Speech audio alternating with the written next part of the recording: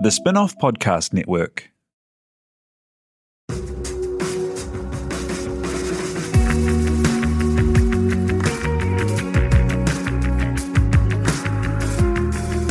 You're listening to Business is Boring, a podcast that reckons it's anything but.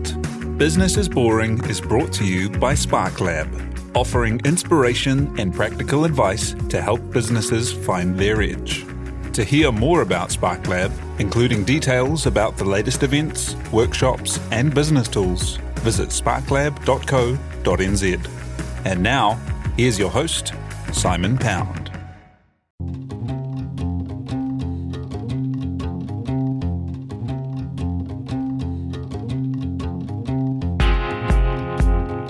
You're listening to Business is Boring, a podcast that reckons it's anything but. Business is Boring is made by The Spin-off with help from Callaghan Innovation, New Zealand's innovation agency. Here's your host, Simon Pound. Everyone says they want to do more to help the environment and cut down the single-use disposable goods problem. But quite often, convenience and good intentions can clash. Take takeaway coffee cups. Every year, Kiwis release 300 million coffee cups into landfill and nature. And even when cups are compostable, they most often are not composted. Only 1 in 400 compostable cups goes to the compost. On hearing this, you've probably got the same shiver of knowing guilt I did. Many people have keep cups, but not everyone always has their keep cup on them, and then there aren't many choices. Well, one Kiwi company is out to change that. Again offers a service where users can pay $3 to borrow a reusable stainless steel cup with a lid, bring it back, and you will get your $3 back, and the cafe will wash it for future use. It saves cafes money on takeaway cups, and it reduces waste.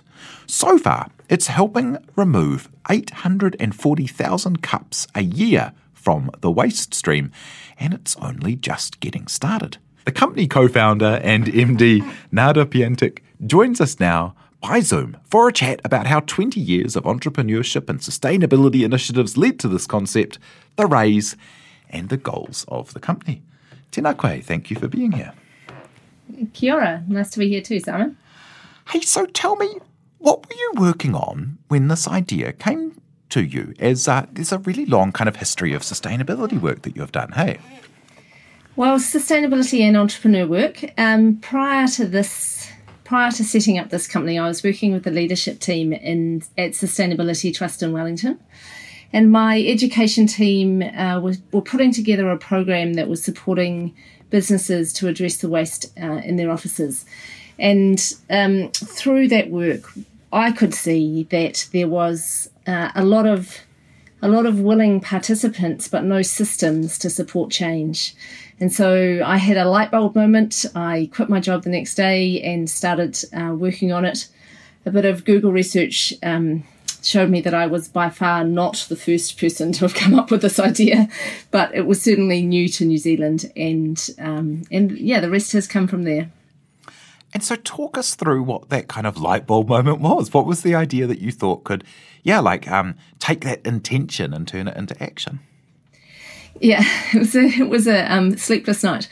So part of what we were doing, or part of what my education team was doing waste audits in the offices. And so we were literally tipping out the bins and looking to see what the waste was made up of. And a scary proportion of that was essentially personal or almost quite domestic waste. It wasn't actually the commercial waste that you might think would come of workplaces. And we were in a discussion talking about the sort of the oxymoron, the contrast of a paper cup actually having a plastic liner, and that it was a two-part system. And so I started to sort of take that apart and imagined at that point the idea that there would be two parts, but instead of having the plastic liner, it would be a stainless steel liner. We actually moved away from that, and then actually came full circle and came back to it again. The system that we have settled on with the stainless steel cup also has a paper sleeve engaged in it or involved in it, and that's not perfect. It would be better still if it wasn't there, but nonetheless it is, we believe, and we continue to back the best material choices to create the greatest impact across the greatest proportion of the industry. Right, so you had the idea that maybe coffee cups were a really good place to start, and that maybe stainless steel could be something reusable. How did you go about kind of taking that idea and piloting it with the cafes and working out kind of the actual model around it? So initially we did what every entrepreneur does and asked their mates. And so we threw around lots of different ideas. We threw around not starting with coffee cups too, actually, because the conversation very quickly leads to all of those other industries, curry boxes and sushi trays that have the same problem. We came back to coffee cups because it's a small unit, which means that we could do it without tech to get started. That, of course, will change in coming months, but initially we wanted to use a cash first model because we really wanted to set it up and pilot what it could look like before we invested hundreds of thousands of dollars in the tech platform. The next stage was to go to the cafe owners and road test with them what it looked like, what the workflow looked like. And at that stage, we were also still not decided on the material. So we tested a few different types of material before we did come back and settle on stainless steel. And that test process we undertook primarily with People's Coffee, who are a really ethical-based company, also based in Wellington, and also thoroughly lovely people who were prepared to give something a whirl and test it with us. So that process took another couple of months, and a number of samples that came over. We source in China, so the samples had to come from there.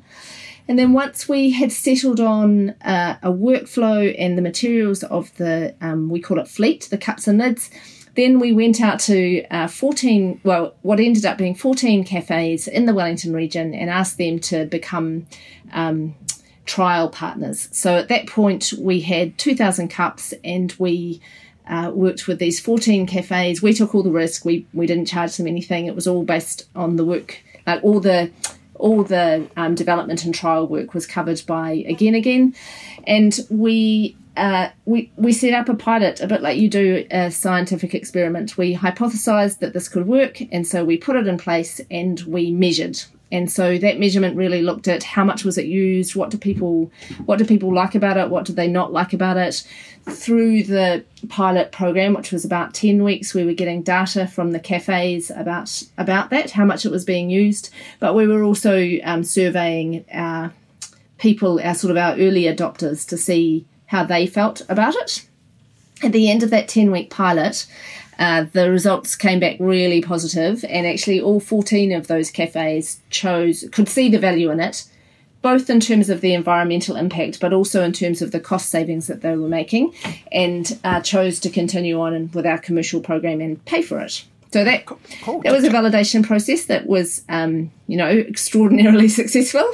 It hasn't been extraordinarily successful in every case, but certainly it was successful. It was a strong indicator of success that gave us the confidence to then invest more money and take it further.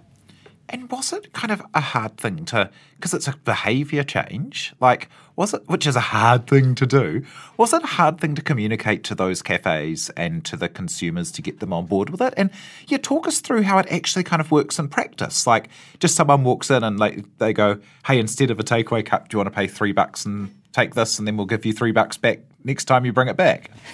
You do a great job. You've hit the nail on the head. Behaviour change is really hard. Providing infrastructure and systems is actually pretty easy in comparison to that. Nonetheless, you have to have really seamless systems in order to be able to have a fighting chance of that behaviour change. So we are confident that we have nailed the workflow, but it is an ongoing challenge to communicate that to customers. And what we do find is that when the system goes into cafes who are either so busy that they simply don't have the time on the counter to be able to have that behaviour change conversation, or conversely, they've bought into it because it looks good and they like the idea, but they're not really behind it. And so, again, the conversation is not had, even if there is time to have the conversation. That's where we see the least success of the system. Conversely, in the cafes where there are passionate champions on the counter, the system is used so well and creates so much impact, but also creates so much in terms of cost savings for the companies that we have a very high success rate in those cafes. And in the practice for the consumer, like if you pay the $3 and get it to take away with you, are you able to, next time you go back to one of the cafes in the system, bring that cup back and then just kind of swap it for another one of those cups and go away with another one of those cups, so you don't have to cash out your $3 each time? Yep, totally. So the way that it works is that we provide a fleet of cups and lids that sit on top of the coffee machines. A customer can choose to use an again cup as a replacement to the single-use cup that they would otherwise have had. They pay $3 for the privilege of that, and then when the cup comes back to any of our network partners, then that $3 is fully refunded. In theory and contractually, the end user has got 2 weeks to bring the cup back. In practice, we don't police that, but we certainly message that this is not about purchasing the cup, it's about buying into a shared system. What we do find is that sometimes people take their first cup and they're like, woohoo, cheap personal reusable cup. And they think that they're winning and gaming the system. And then they forget it. And they get another one because they've worked out now that they can do it without the waste. And once people reach 3 or 4 cups, then they start to understand that it's a circular system, because actually in reality people don't want 3 more of their own cups, and they start to build up on their desk or at home or in the car, and that's when the circular system starts to work, because they actually start to buy into it. Yeah, and by bringing it back and just going, hey, I'll give you this and can you give me another coffee in one of those, you don't have to do the $3 change out every time, but you can kind of seamlessly keep the system moving in the circle, which is so nice. Yeah, you can. In essence, what you're describing is people using it like a personal reusable cup that they own. And that's great, but in reality, they are not the people who we are trying to change the behaviours of. People who have got the foresight to have their personal reusable cup with them and clean when they order their coffee are already sorted. We don't want to change those behaviours. We really want to face the people for whom they like the idea of doing better for the environment, but they simply are not organised enough to have their cup with them when they order. But of course, those two groups of people overlap, and actually the same people can be in both of those groups at different times. So if that's how they end up using it sometimes, that's great too. If they don't have it with them and they get another one, that also works. If they do have it with them and they're with mates who haven't got themselves sorted, then they probably become champions for someone else to start using the system. So we're happy with all of those equations. The one thing we're not happy with, of course, is the single-use cup being used. And so anything that displaces that and saves that cup from the tip is a great thing indeed. Yeah, and I found it remarkable to read in your Pledge Me information that only 1 in 400 compostable cups actually end up composted. Like, that is wild.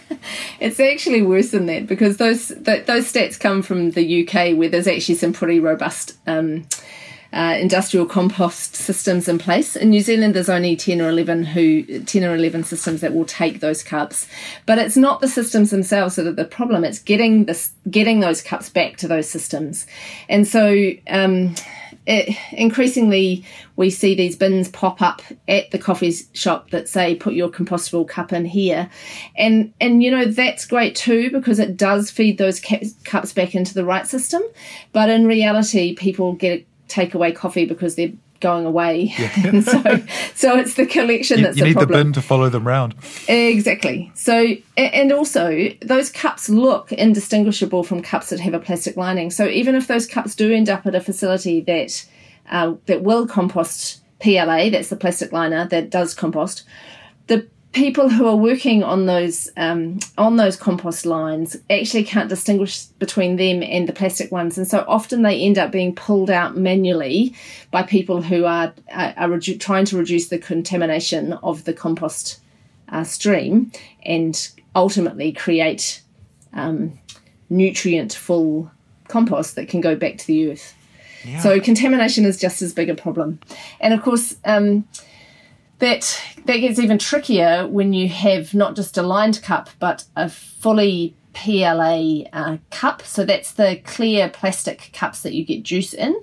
Some of those too are compostable, but they just look overtly like plastic of the fossil fuel variety, and it just creates more confusion. Ultimately, by moving up the waste hierarchy and not producing the waste by first refusing and secondly reusing, then we can reduce that recycling problem. And I think it's becoming increasingly clear to all of us that recycling is simply not the answer. The stats are appalling. Something like only 13% of all plastics get recycled. So even though there is an academic possibility to recycle, the reality is that it just isn't happening anywhere near at the rate that can save us. Yeah, and I wonder if there's a certain degree of, because there are, there's evidence that people throw compostable cups into the recycling as they kind of conflate those kind of ideas. And also maybe there's kind of that idea that if it's compostable, then it's better, that it's still a better choice than a normal one to throw in the rubbish. It'll be, slightly better or something. Like, I mean, in fairness, it is very slightly better, but solving. So if we go back to that stat of 1 in 400 cups, solving 0.25% of the problem is really futile. It doesn't take us to where we need to go.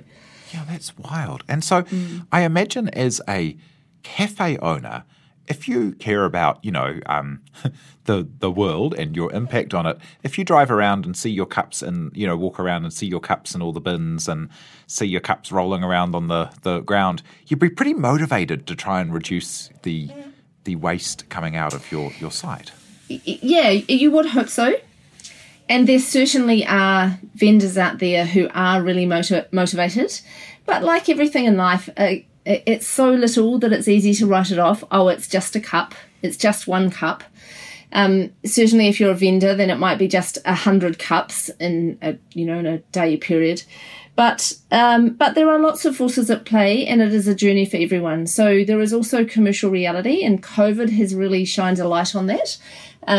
There needs to be systems in place that actually support commercial workflows, and that also means affordable workflows. So our system is at its most commercial when a cafe is empowered to get rid of single-use cups altogether. And we've got some pretty remarkable stats on that. Auckland Zoo last year bought their entire campus in underneath our system. They have 5 cafes, and with quite a degree of courage said, that's it, if we've got something better, we're just not having single-use cups.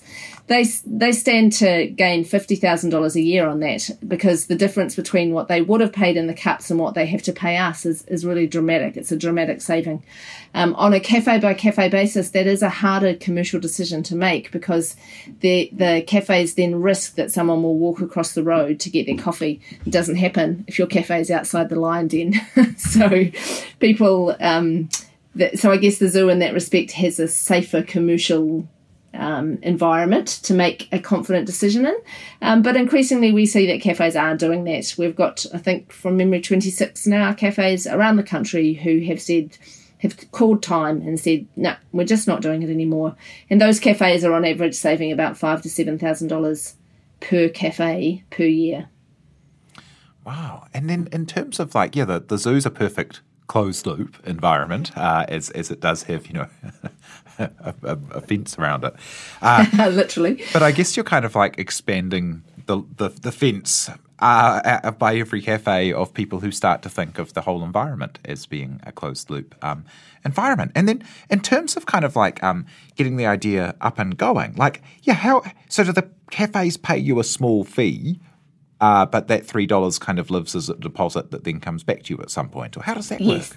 Yes, absolutely. So there's essentially two parts of what the cafes pay. The $3, they borrow the cup from us for $3 and then they on loan it for $3. So that part of it is cost neutral, although obviously there is a cash flow implication. The cafes also pay a monthly charge, and so that monthly charge essentially buys them out of the risk of losing the cup and that being a cost directly to them. Those cups are worth more than the $3 that we loan them out for, but because we can purchase them at scale and at a volume, we can keep the cost down for us, and therefore we can take some risk on it. But yeah, the cafes are paying a monthly fee, small, medium, large, $60, $90 and $120 per month.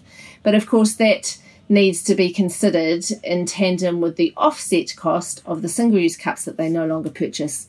The break-even point's about 15 to 20% if they're buying branded cups from a coffee roaster, but obviously that varies case by case. Yeah, wow. And so how's it gone with the growing? I mean, COVID has been such a difficult year for sustainability. Sure, you know, yes. like two things have had really big years, elasticated pants and single-use plastic, like both just, huge rise. Yeah, you're absolutely right, she says in her elasticated pants, feeling very comfortable. It's really interesting. Very early on in the piece, before New Zealand even went into lockdown, both Starbucks and McDonald's called time and said we're not having reusable cups. And in hindsight, the science community would say that they made a mistake, that reusable cups are not reusable cups managed well are not a virus risk. Managed incorrectly, they are a virus risk, could be a virus risk, but actually so can single-use cups. Both McDonald's and Starbucks have now backed out of that, and they are taking the reusable cups again. I suspect that their accounts department got hold of it and worked out how much more it was costing them. And so in the absence of any scientific evidence to suggest that there was a problem from a virus perspective, they have gone back to it. I think there is absolutely some concern around the virus, and we should be concerned. We should be careful. So I don't think that it's been unreasonable for the public to ask the question. I do think that there is some assurance that the scientific community have supported that there is no increased risk of using reusable cups, and especially if there's a system in place like the Again Again system, or in fact all the systems that I'm aware of in New Zealand, that will separate the used cup from and reissue a sanitised cup. So it actually potentially makes it more safe than a single-use cup. But it's I think the other thing that has happened is that people walk over discarded masks and see photos of piles of single-use medical equipment. And if anything, I think that potentially has made people more aware of the need to address this outrageous behaviour of using things once and then discarding it. We just don't actually have that many resources. We will run out, and we are running out. And so people's awareness of that, I think, is heightened. Yeah, absolutely. And then the crowdfund that's happening at the moment, what led you to want to go to the crowd? Great question. So the crowdfund is the necessary step to green light the development that will take us further. So we spent the year prior to the COVID lockdown proving that the concept works, that the workflow is reasonable, that the public accepts it and their responsibility in bringing the cups back. All of those things line up. COVID, in some funny sense, gave us space to be able to really put some forethought into designing where we see our development stepping forward to. Up until that point, we often joked about driving the plane as it was flying, because the demand up until that point had just been so strong that we really hadn't had the time to be able to make those plans. So in some funny way, having the space that COVID brought allowed us to map out what we see the future to be. And We recognise that the cash system that we've got is excellent, and we absolutely need to keep cash in the equation, because by having a cash system, we can empower cafes to get rid of single-use cups altogether. Cafes have to be able to sell coffee to every single person that walks through the door. And if we were asking them to only work with our app, that would limit them to who they could sell coffee with. So it would never be a commercially acceptable situation. But there is a pain point in the returns. And so some people just simply don't like cash. They don't want a handful of cash to return. If you're looking at businesses expensing coffees, they definitely don't want a handful of 10 returns. So the cash returns are a problem for some people, and the technology will sort that out. It will create a cashless model where people can check out a cup, a bit like a library book, and as long as it comes back in a given time, then it will remain free and cashless. But the technology platform also opens up the door for us to be able to work with any company to loan out any vessel that's appropriate to whatever it is that they're selling for whatever the appropriate period of time is, and then returned to either the one cafe or business or multiple. And so that's where, for example, Garage Project comes in. We can see the eye-wateringly large opportunity that opens up for us, but in order to start actually leveraging that and taking advantage of that opportunity for our own business growth and for the potential waste reduction that can create, we need to build the tech. And so that's where the crowdfunding has come from. We are looking for investors who will support our kaupapa and help us to achieve that impact for the planet. Yeah, wow. And that Garage Project that's to remove, so they've long identified their plastic flagons as not what they want to be doing, but haven't managed to find another system that makes sense in that. How exactly would a project with them work? Right, so Garage Project are really committed to their sustainability values, and throughout their entire business they have implemented all sorts of actions that really speak to that commitment to sustainability. But at the cellar door, the point of the cellar door, of course, is to sell beer. They will fill up literally anything that you bring in. But the hard ugly truth is that most people don't get organised enough to bring their flagon in. And so at the moment, the only option is for them to pour your beer into a brown PET flagon. It's a really low-grade plastic. It potentially can be seen as a contaminant to PET, which actually is recycled in New Zealand. But they can't make a commercial decision not to sell beer, so plastic flagons it is. What we will be co-designing with them is a workflow that will allow people to have their Again app in their pocket, so on their phone and in their pocket, when they rock up to buy their beer and they haven't had the forethought to bring their own reusable container. Instead of taking a plastic container, there will be an option for them to take a yet to be decided, but probably a Garage Project glass flagon. These are already available to purchase, but of course at $10 a pop, people don't do that every time. But going forward, people will be able to check out that flagon using their Again app, and it will be cashless and it will be free.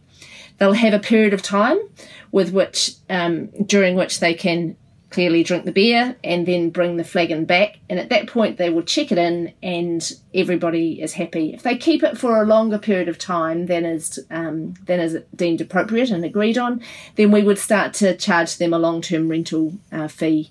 If it never comes back, then we would charge them for the value of the vessel. And of course we would be managing all of that, but obviously passing some of that through to Garage Project as well, because Garage Project will be the owners of those vessels until they're deemed to be lost. Yeah, it's cool, like taking that friction out of being able to do stuff, so you don't, like, once you've set it up once, being able just to go beep, bop, walk out, bring it back. Exactly. You know, like a video store. If you're a couple of days late, you pay a couple of bucks and that's the deal. Totally. And so what I would envision, or what we envision, is that you'll have your app on your phone and you'll be able to wander up Arrow Street and get your beer, and then go a bit further on and get your curry, and then, you know, the next day you might go down and get some sandwiches or a soup or sushi, and all of those vessels will be managed in your Again account, but obviously you'll be buying the food and the drinks from different companies. Yeah, those wider takeaway cup, the packaging options, like for the curry or the sushi tray, are they also in sight with the crowdfund and things? Oh yes, it's all in sight. Yeah. The problem is it is eye-wateringly large. It crosses all these industries. In food, there isn't a perceived common vessel the same way there is in coffee. So with the coffee industry, we chose to step in and we have put a common vessel into play. In the food industry, we felt that wasn't appropriate, because actually the type of bowl that you want to get your curry in is going to differ from the type of probably flatter, squarer tray that you're going to want to get sushi in. And so rather than trying to take on a shared ownership model of a vessel that was going to try and fill all of those gaps, we decided that the better option would be to build the technology platform and allow the individual cafes to make their choices.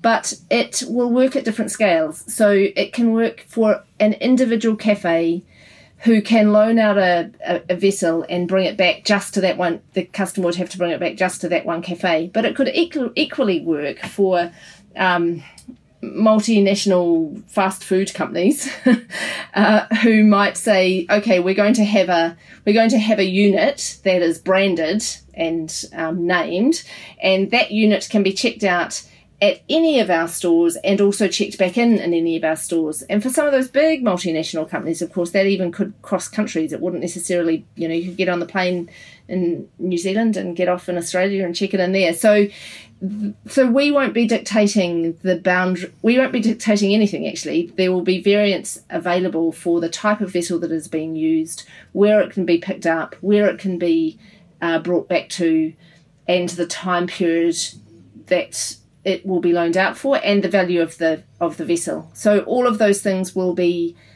able to vary depending on what is appropriate for the company who we are supporting. Yeah, wow. And how's the crowdfund going? So live now, and 300K minimum, and nothing is taken in this equity crowdfund unless that minimum is met, I understand. And so, yes, how are things going?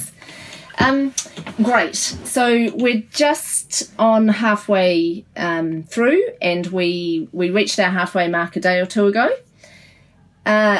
It's an interesting process, crowdfunding. It's terrifying because it's like public judgment. So you put your idea out and say, what do you think?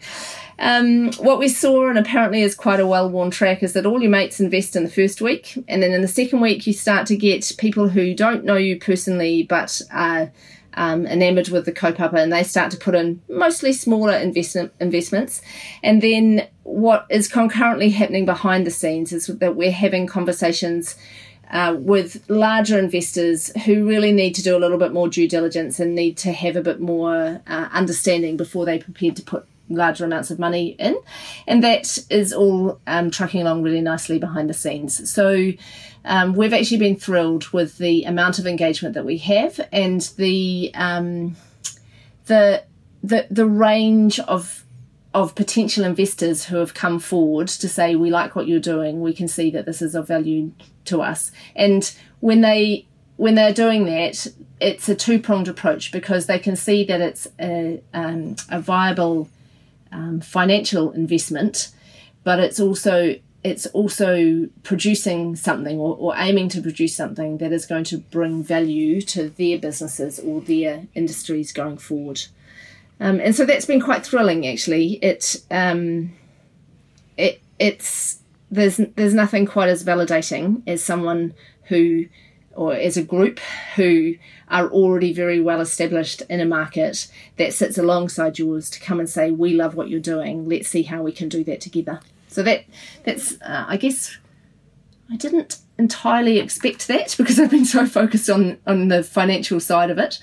But it has been a really validating process to be on the receiving end of that. Yeah, that's great. People who really know the problem and see this as a good solution. And I guess with equity crowdfunds, because it is for those smaller parts of the company and they're seen and kind of treated as one of those kind of higher risk investments as the valuations and the like are done off projections and the like. So it does become a place where there really needs to be people who believe that the company should exist to carry this out and want that financial outcome, but also really believe that the company should exist to make that purpose come true in the world, isn't it? Absolutely. And social enterprise, even outside of crowdfunding, social enterprise sits in that space. So there is a belief and a purpose with what we're doing, but there's always going to be finances and profit. So we are very firmly of the belief, we are for profit unabashedly, and we're very firmly of the belief that that by creating a profitable model that creates good in the world, that we can position ourselves to do a lot more of it and therefore do a lot more good. We make no apology for having a profitable forecast. Yeah, and the problem, it's every rubbish bin, it's every office refuse basket, it's every takeaway store. It's enormous. It's so big that it's so present and in front of us that we've almost trained ourselves not to see it. Exactly. And remember too that the actual offending unit, the coffee cup or the sushi tray, is so small that it's very easy to say, it's just one. I just need a drink. I just need some sushi. First world problem, but there you go. So it's very easy to write off the problem because your tiny, tiny little part of the problem is easy to write off. But we can't keep pretending that it is not a collective problem. And so there are every day there's a new waste reduction company comes to market or is crowdfunding or is doing great things. But every single one of those companies or every single one of those community initiatives are going to be needed to really change the playbook, because every single one of us has got a personal involvement on a very small scale that collectively adds up to this massive problem. Yeah, and the trends are pointing in the more consumable, more disposable directions of increased delivery with Uber Eats and all of those kind of things. More people spending more time on the move and eating out of home and all of these things. COVID's put a bit of a kind of hold on some and increased some others. And so it's not a problem that's going away unless people change it. But I think it's really important to remember that that whilst there is an increasing awareness and people want the problem solved, that is not necessarily, and in my experience or in our experience, often not mimicked by action. Yeah. So people say they want the problem solved, but they still get their takeaway coffee in the morning because actually there are other things that play in there. It really is a journey for every individual person. And the two things we believe that stand in the way of that behaviour change is ease and cost.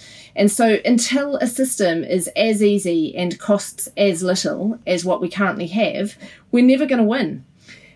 And I guess those two things really sit at the core of what it is that we are developing. It is sacrosanct, really, that it needs to be free, provided it comes back. You obviously need to have a revenue stream in there somewhere. You can't give everything out for free always. So it needs to be free or dirt cheap, and it needs to be completely easy.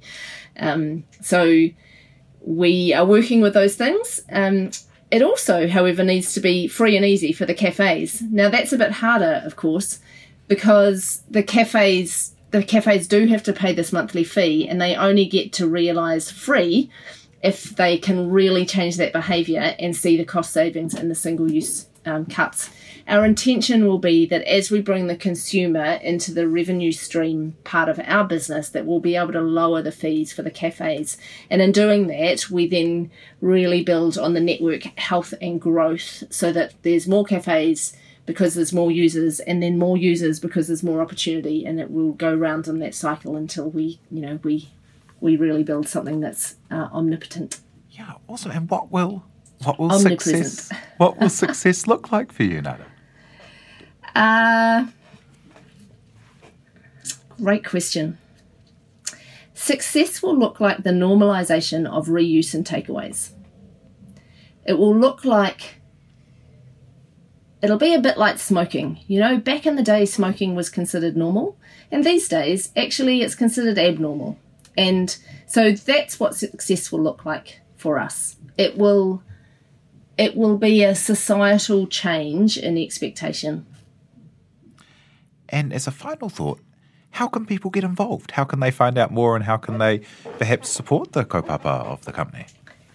Well, the big thing at the moment is that we're inviting people to invest. We're inviting people to put their investment into the company, to buy shares or pledge to buy shares through this crowdfunding campaign, and therefore give us the oxygen to greenlight this project and make it go ahead.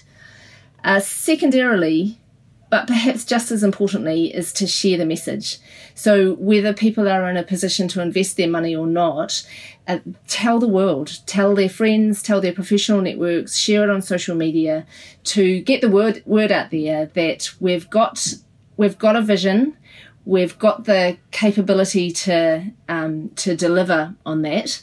We just need the finances and to raise the capital to make that real.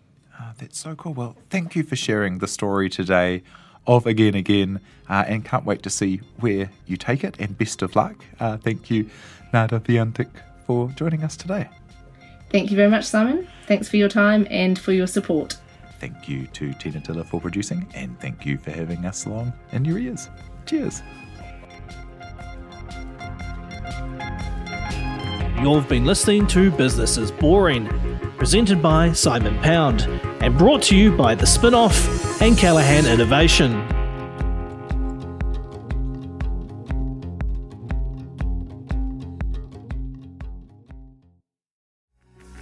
From the Spin-Off Podcast Network, that was Business is Boring, brought to you by SparkLab. Make sure you're following Business is Boring wherever you get your podcasts.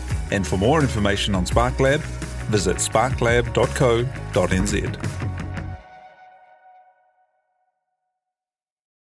Are you making the most of your KiwiSaver investment? Generate is an award-winning KiwiSaver provider with a track record of strong long-term performance. Making a smart decision now could add tens of thousands of dollars by the time you reach retirement. Book a no-obligation chat with a Generate KiwiSaver advisor today at generatekiwisaver.co.nz/get-advice. A copy of the product disclosure statement is available at generatekiwisaver.co.nz. The issuer of the scheme is Generate Investment Management Limited, and of course, past performance does not guarantee future returns. The Spin-Off Podcast Network.